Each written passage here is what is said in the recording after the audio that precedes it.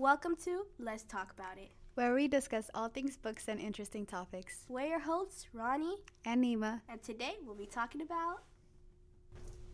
Hey, Nima. Hey, Ronnie. Question. What's up? Hypothetically speaking, how... Here we go again. Just hear me out, okay? Go ahead.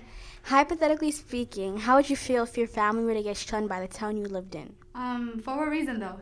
Let's say your brother allegedly was framed for a crime. Did he actually? You wouldn't know, though.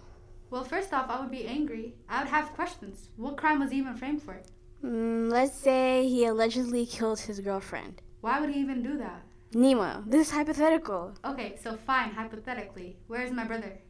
Well, that's kind of the thing. What is it? He's dead.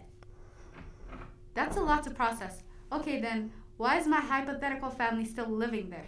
Well, keyword is allegedly. If he didn't commit the crime, then who did? I guess you'll have to read The Good Girl's Guide to Murder by Holly Jackson to find out more.